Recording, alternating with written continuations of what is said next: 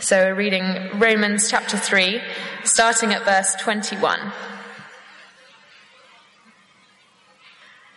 But now, a righteousness from God, apart from law, has been made known, to which the law and the prophets testify. This righteousness from God comes through faith in Jesus Christ to all who believe.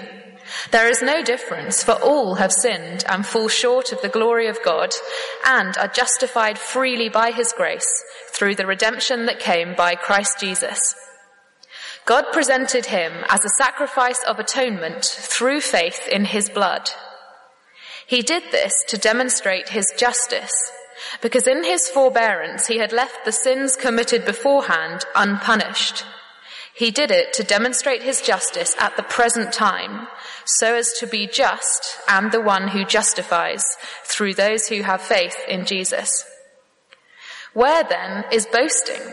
It is excluded. On what principle? On that of observing the law? No, but on that of faith. For we maintain that a man is justified by faith apart from observing the law. Is God the God of Jews only? Is he not the God of Gentiles too? Yes, of Gentiles too, since there is only one God, who will justify the circumcised by faith and the uncircumcised through that same faith. Do we then nullify the law by this faith? Not at all. Rather, we uphold the law. What then shall we say that Abraham, our forefather, discovered in this matter? If, in fact, Abraham was justified by works, he had something to boast about, but not before God. What does the scripture say? Abraham believed God, and it was credited to him as righteousness. Now, when a man works, his wages are not credited to him as a gift, but as an obligation.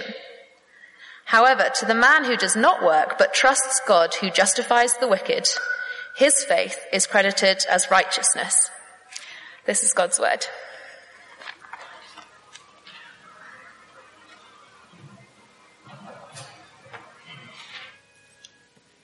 Charlotte, thank you. Thank you for reading for us this morning. If you were here last week and thought, wasn't that last week's reading? Yes, it was. Yes, it was. We're breaking, I guess, normal patterns of working our way through books of the Bible. Just a short topical series for 5 weeks. We're calling Saints and Sinners. And let me lead us in prayer as we look at this together.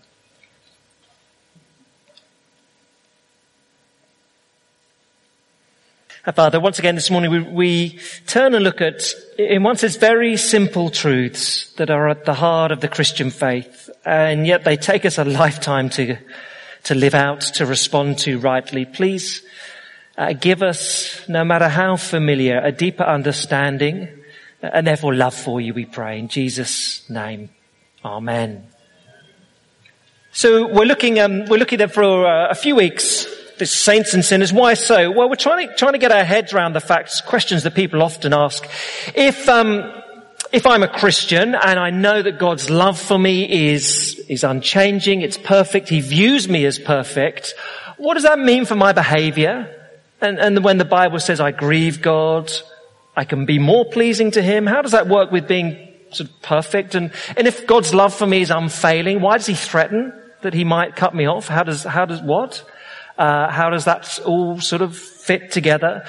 If we're forgiven, why do we confess? What are we doing when we do that? What difference does that make? Those sort of things we're looking at. Or I'll try to put it in a little grid form because sometimes people like that. This sort of table, trying to unpick a table such as this.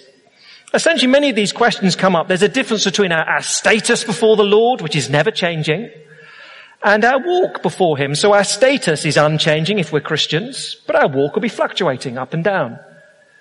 Our status before God is unconditional. It's all about what Jesus has done. Our walk with him, how much we enjoy it, well, that'll be conditional on our obedience. Our status before God is complete. There's nothing more to do. But our walk with God will grow. We'll become more like Jesus as the years go on.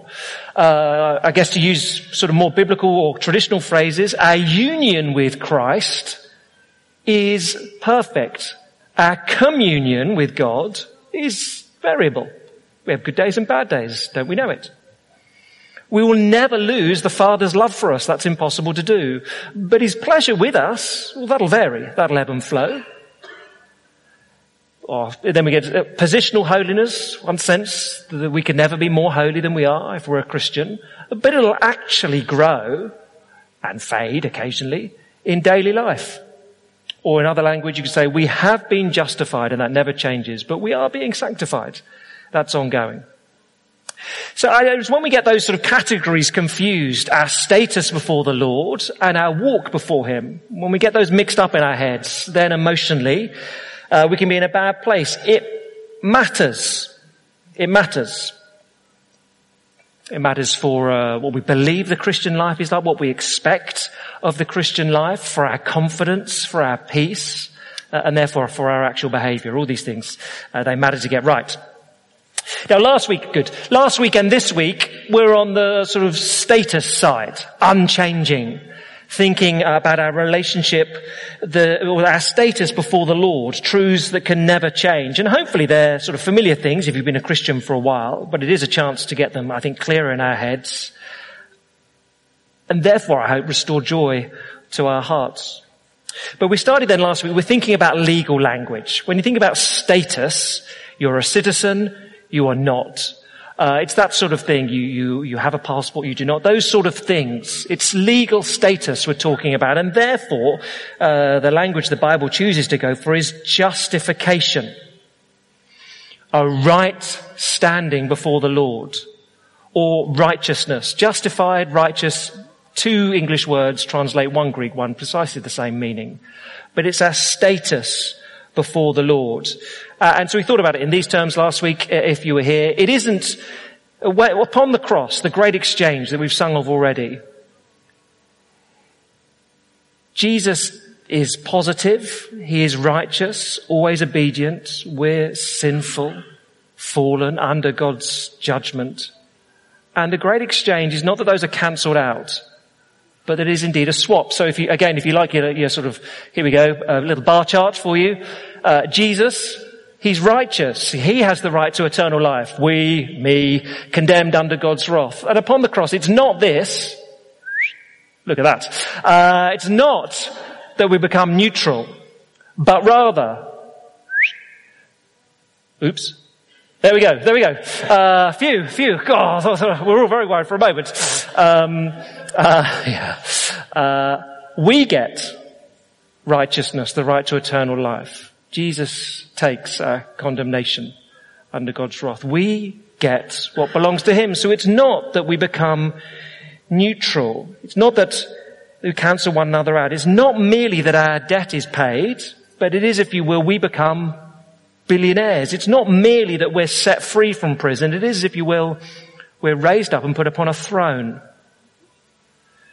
And sometimes, just in Christian language, we forget the second half of that. We're free, yeah, and given all that belongs to Jesus. Very, very wonderful. But the question I want to look at this morning is, how do we secure that status that can never change? How do we get that status as justified? The answer is by faith in Jesus Christ. What do we contribute? Nothing. We just purely receive. And as I say, that matters so much for our peace of mind, for our assurance and our behaviour. So three things, and hopefully they're not complicated. They may be familiar, but golly, we need to know them over and over again. Three little things we're going to say. First then, we're justified by faith, not by works. Romans 3, the classic text to turn to for this. Romans 3 and verse 21.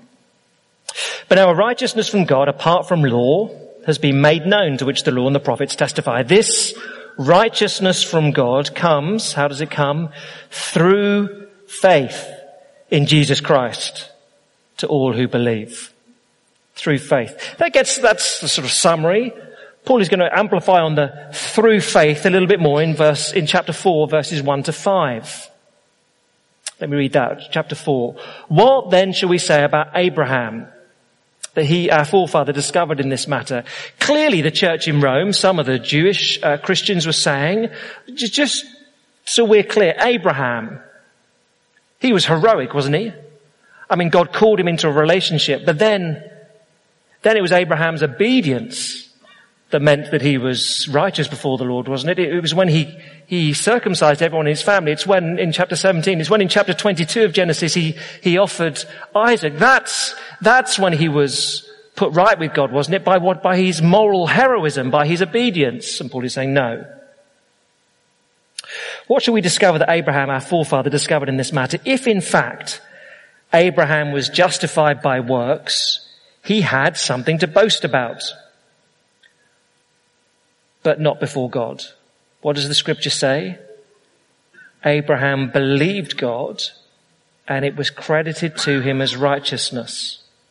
Wow, if Abraham really it was his performance, it was what he did, it was his obedience that meant that he had a right status before the Lord, that Abraham can boast, look at me. But that's not the case. Verse 3, Paul wants to emphasize, what did he do? He believed God, and it was credited to him as righteousness. Verse 4, when a man works, his wages are not credited to him as a gift, but as an obligation. Now you and I get that. If we've ever worked at any point in our lives, we know that whatever it may be, on the 25th of the month, our employer transfers money into our bank account, and whatever it may be, a large or small sum, on the 25th of the month, 1,000, 10,000, whatever, if you're Cristiano Ronaldo, 600,000 euros or whatever it is per week, extraordinary per month. Anyway, let's not get upset about that. Whatever it is, on the 25th of the month, the salary arrives, and we say, good, because I've earned that. Now that's very different from perhaps on the 26th of the month, one of your co-workers has had an exceptional year in whatever field it may be. In the medical sphere, they've discovered a cure for cancer. In the financial sphere, they've made gazillions of money. Whatever it is, one of your colleagues has had a phenomenal year and receives a bonus of £10 million. But on the 26th of the month, they just pass it all to you. That's a gift. We all know the difference between money we've earned and therefore you're obliged to pay. If on the 25th of the month you've done your work and your employer doesn't pay you, you say, oi, give me my money. You may be a bit more polite. You may not be. You may be less polite. I don't know. That's up to you. But I have earned my money. It's wages. That's very different from a gift. That's all he's saying. And Paul is saying in Genesis, that's what happened to Abraham. He was given a gift. The status of being justified, a right relationship with the Lord, was a gift. It was not an obligation. Now, no matter how familiar or unfamiliar that truth is, there's still a little part of us that kicks against it. Many years ago, a friend went to college in the States. And as part of their college degree, their first year, they had to do, or everyone in there was obliged, they had to do a course in New Testament theology. And it doesn't matter if the degree was English or science, they all had to do New Testament theology as a fairly standard first-year course. And at the end of the year, the lecturer was a little bit unhappy with how they'd responded in class and their grasp of such things. So the lecturer thought, I know what I'll do. And he set them an exam which was a stinker.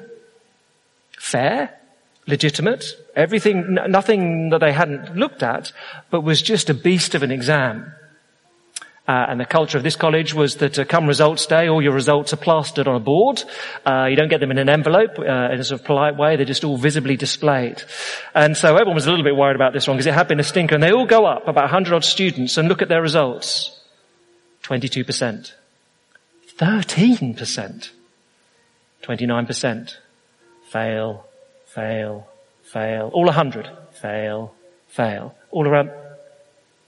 At which point there was some discontent amongst the student body, and they went to see this lecturer. I went to his office, knocked on his door. What is this? You can't.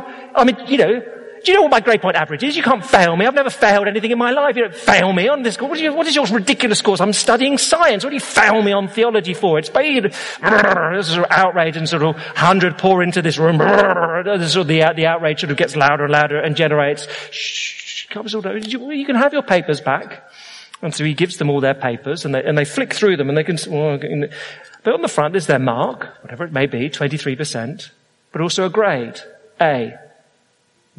And 13% A. And as these papers get distributed, they'll think, well, what have you got? I got an A. What do you got? I got an A. What do you got? I got an A. We've all got A's. Yes. How come? I've given them to you.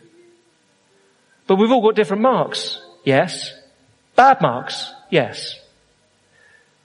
Now some in the class then started to go, oh, we see what he's done. All of us have failed the exam, but you've given us an A. Yes. Okay, that's what you wanted us to learn from your New Testament course, isn't it? All of us deserve God's condemnation, but we're given forgiveness, we're given righteousness. That's right. Oh.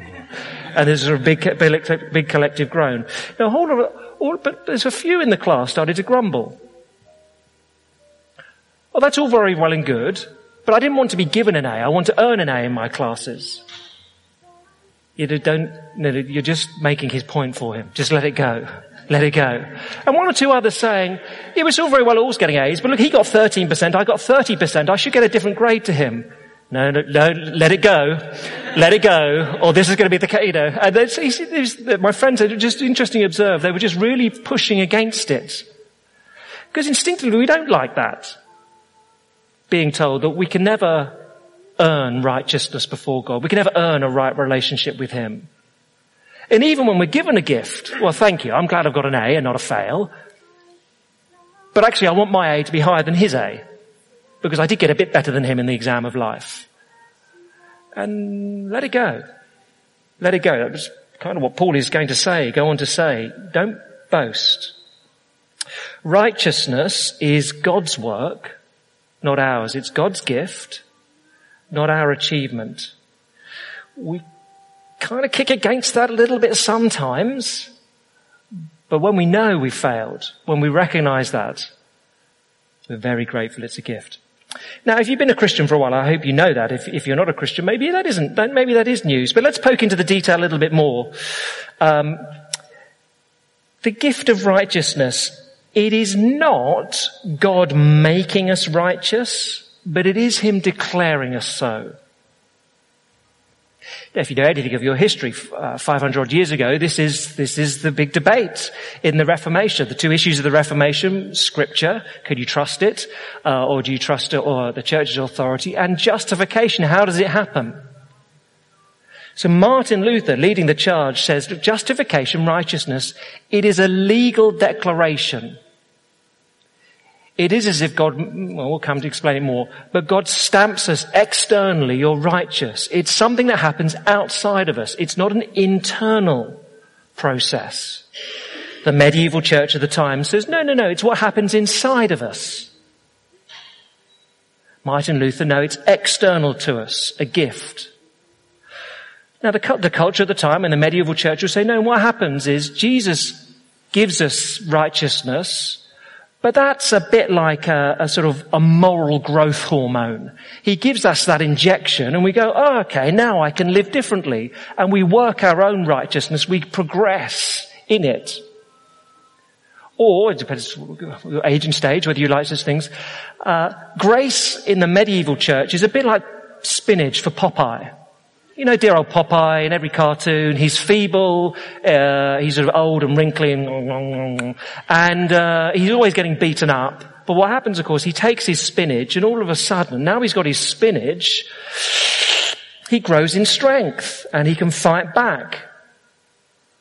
And for the medieval church, that's grace. In fact, that's righteousness. Jesus gives us a little bit of a boost. And then we fight, and then we make ourselves righteous. It happens within. That is completely different from what Luther and the Protestants reformers said. No, it is external. It's a gift. It's a status. It's not inside of us. It's outside of us. Now, why does that matter so much? Well, because if righteousness is something internal to us, and we have to work it up to a certain level, what happens if I die and I'm never righteous enough? I'm shut out of heaven. Have I Have I made myself righteous enough to win God's love for me? I'm sorry, you have not. Oh, well, maybe he doesn't love me. Whereas if it's a gift, if it's not, the moment you become a Christian, you are given 100% righteousness. There is no more. It's binary. You're condemned or you're righteous. There's no gradation.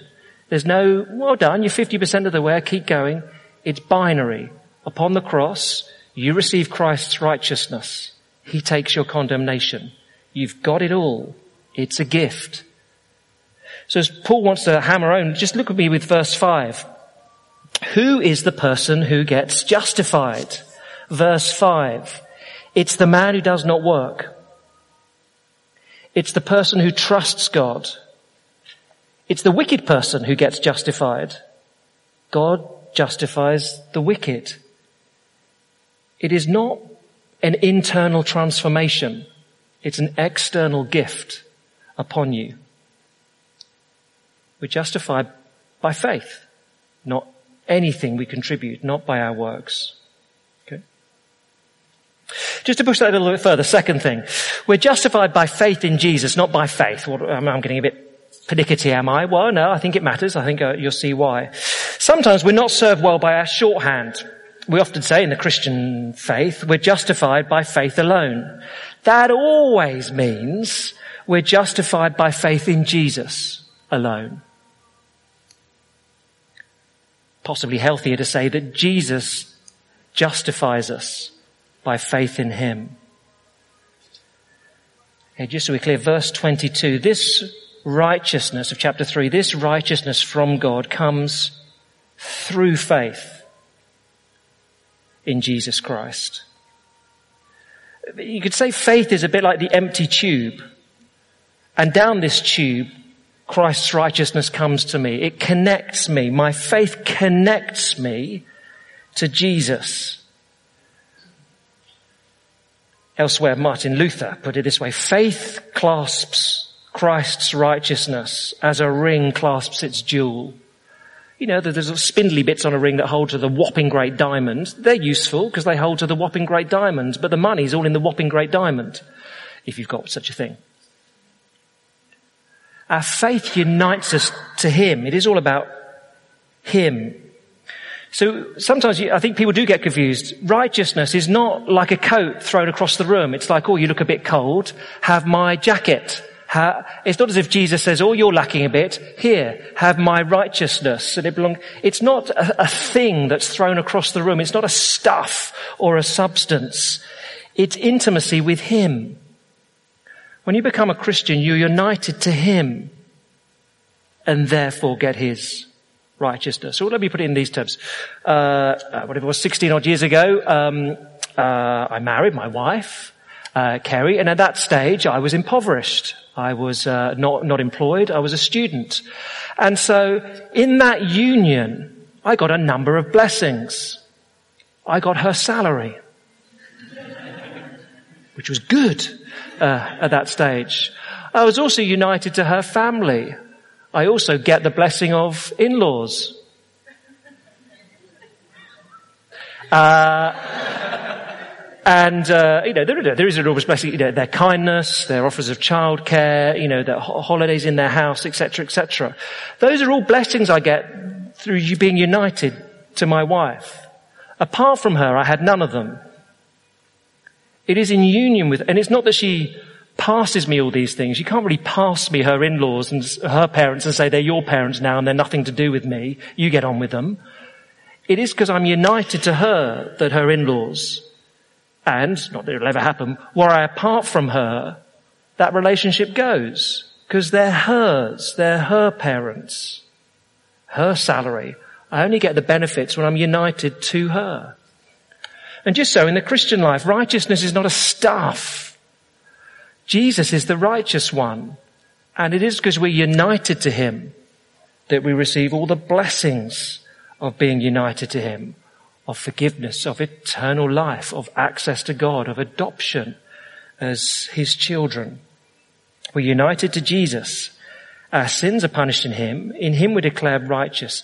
He is my righteousness. Now you might think this is all very pernickety and fiddly. Why does it matter? Let me try and explain. Because it isn't the quality of my faith that makes me acceptable to God. It is because I'm united to Jesus who's acceptable. That's why it matters so much. So we must never make faith a work. It's not that God ever looks down upon someone and says, "Oh, look at Neil's faith. It's very impressive. What a man of faith he is. He's got so much faith in me, I grant him righteousness." Poor old Sheila over here, she's a bit feeble in her faith, and so it comes and goes whether she's righteous or not. Because some days she's got faith and some days... Faith just unites us to the one we need. So in the old sort of illustration, sometimes put it this way: if your hand can lift food to your mouth, that's all you need. It doesn't matter if you're strong and can guzzle away, or if you're just, you're enfeebled, very unwell. If your hand can lift food to your mouth, it is the food that nourishes you. It's the food that you need. The strength of your hand is really pretty irrelevant as long as the food gets there. And in the Christian life, the strength of your faith is, in one sense, neither here nor there, as long as it's in Jesus. And sometimes in the Christian life, we sing wonderful truths. We sing, well, I don't know if we sing it today. We haven't sung it today. "On Christ, the solid rock I stand. All other ground is sinking sand." And yet as Christians, we look all the time at our legs. How are my legs? Are they all right? Don't look at your legs. Look at the rock. You stand upon Jesus. I know Jesus is good, but my faith is a bit wibbly and wobbly. Don't worry about your faith. Don't look at your legs. Look at the rock. My dear wife suffers a little bit from vertigo. You go somewhere, and it doesn't need to be particularly high. You can be on a castle, and you go to the turrets, and she'll, "Oh, no, don't go to the edge, don't go to the edge." But it's one of those things that mentally you do slightly overcome, because she'll say to herself, "My legs have gone to jelly, but this castle has stood here for over 1,000 years. Trust the castle. And even if your legs go, you'll fall on the castle. You're not going to fall off." Don't look at yourself. How is my faith today? Who cares? How is Jesus today? Just the same as he was yesterday. Still righteous. Still your Saviour. Still holding on to you. But my faith is weak. Yeah, it doesn't matter. As long as it's in him. Don't look at yourself. Don't look at how righteous am I. Your righteousness is in Jesus. And you're united to him. But my faith is weak, but it's still there. That's why it matters. Faith is not our righteousness. Because then we look about, we think about how good is my faith? Faith in Jesus. Jesus is our righteousness. Jesus is our perfection before God.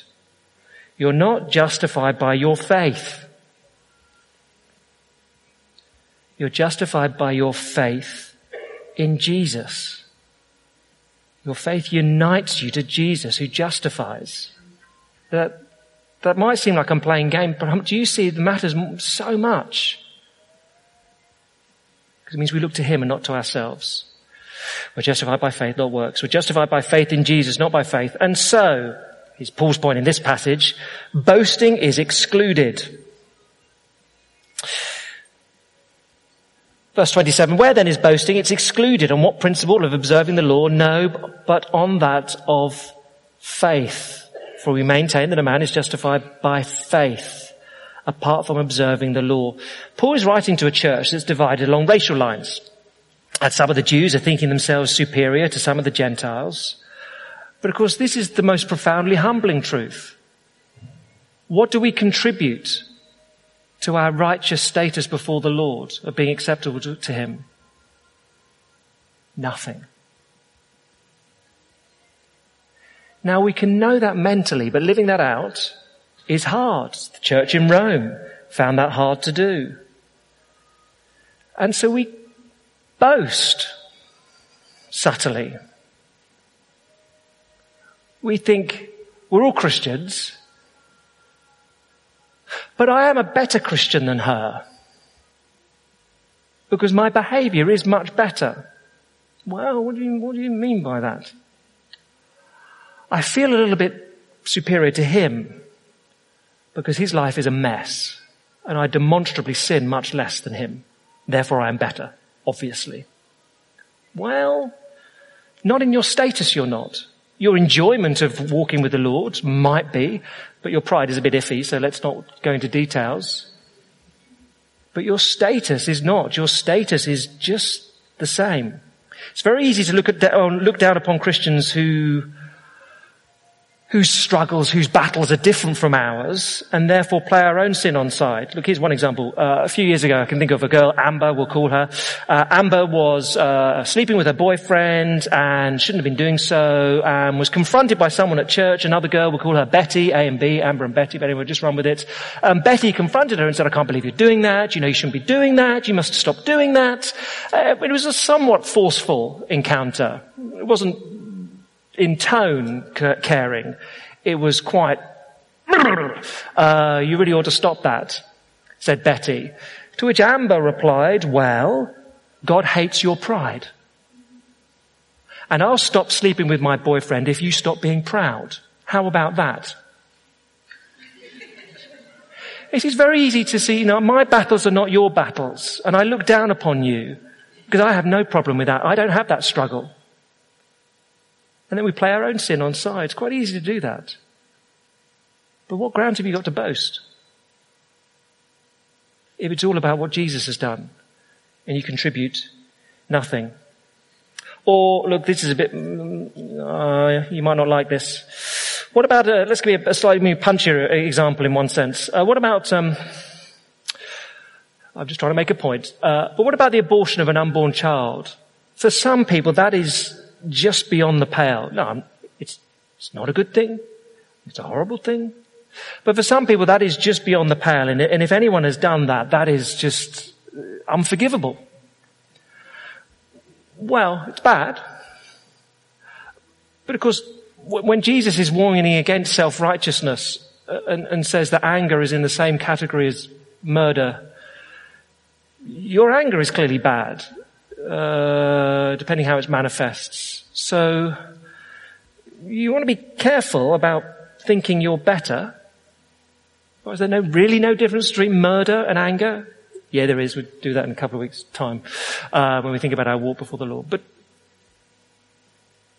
it's very easy to look down upon others. My Christian life actually is just better than theirs.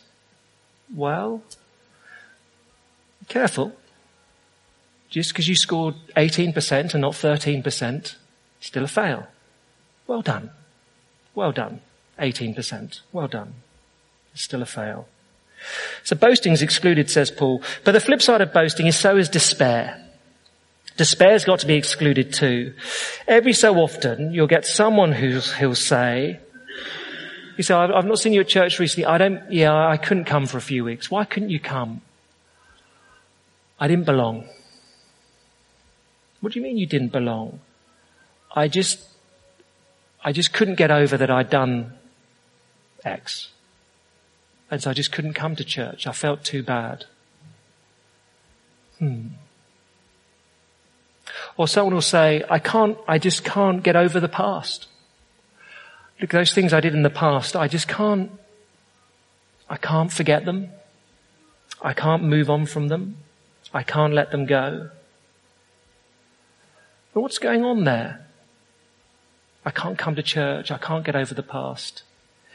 It is still, we think, my performance is the key determiner of how I relate to God. So what do you do in those settings? Well, sometimes we'll say, look, it begins with knowing that even your best days don't merit salvation, just as your worst days don't merit rejection. Your status cannot change before the Lord. It cannot change, because where is your right standing before the Lord? It's in Jesus. You can't lose that. So what do you do? Well, sometimes you just write down the very worst of what you've done, everything you think is horrific, everything you struggle to forgive yourself for, write it all down and then just burn it. Sometimes it's helpful. Make yourself a cross and nail it to the cross if you will, if you want, because it is gone. Do you think there is something that God, who is omnipotent and knows all and knows your heart, do you think there's something that God is going to discover about your past that he doesn't know already? That he can't forgive you for? There is not. If you're trusting in Jesus, you've not merely been set free from prison, you're raised and set upon a throne. There's nothing more he can discover. Jesus has paid for it all. He's given you eternal life. And so the beginning of the Christian life really is you don't look at yourself, you look at Christ. You don't make yourself righteous. You accept that in Jesus you have the status of being righteous. You're united to him. It can never go. You'll never achieve it yourself. You'll never work it up. That's why the Christian life is essentially not looking at yourself, it's looking at him. Because we're justified by faith in him and his righteousness. No boasting, no despair, because it's him and he doesn't change. Let me lead us in prayer.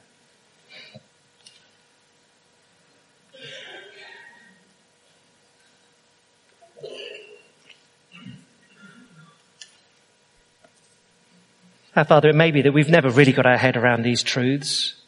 Pray that your Spirit will be at work, so we do. Father, it may be that these are truths mentally we've known for 50 years, and yet still they don't affect us as deeply as they should. And we still look down upon others and boast of our achievements and despair of how you could ever love us at times. Father, no matter where we're at, will we be increasingly those who look not within, who look not at ourselves, but look to Jesus Christ. See him as the glorious, righteous one and know we're united to him. Therefore, all that is his is ours. We pray that that would be the most joyful encouragement to us. In Jesus' name, amen.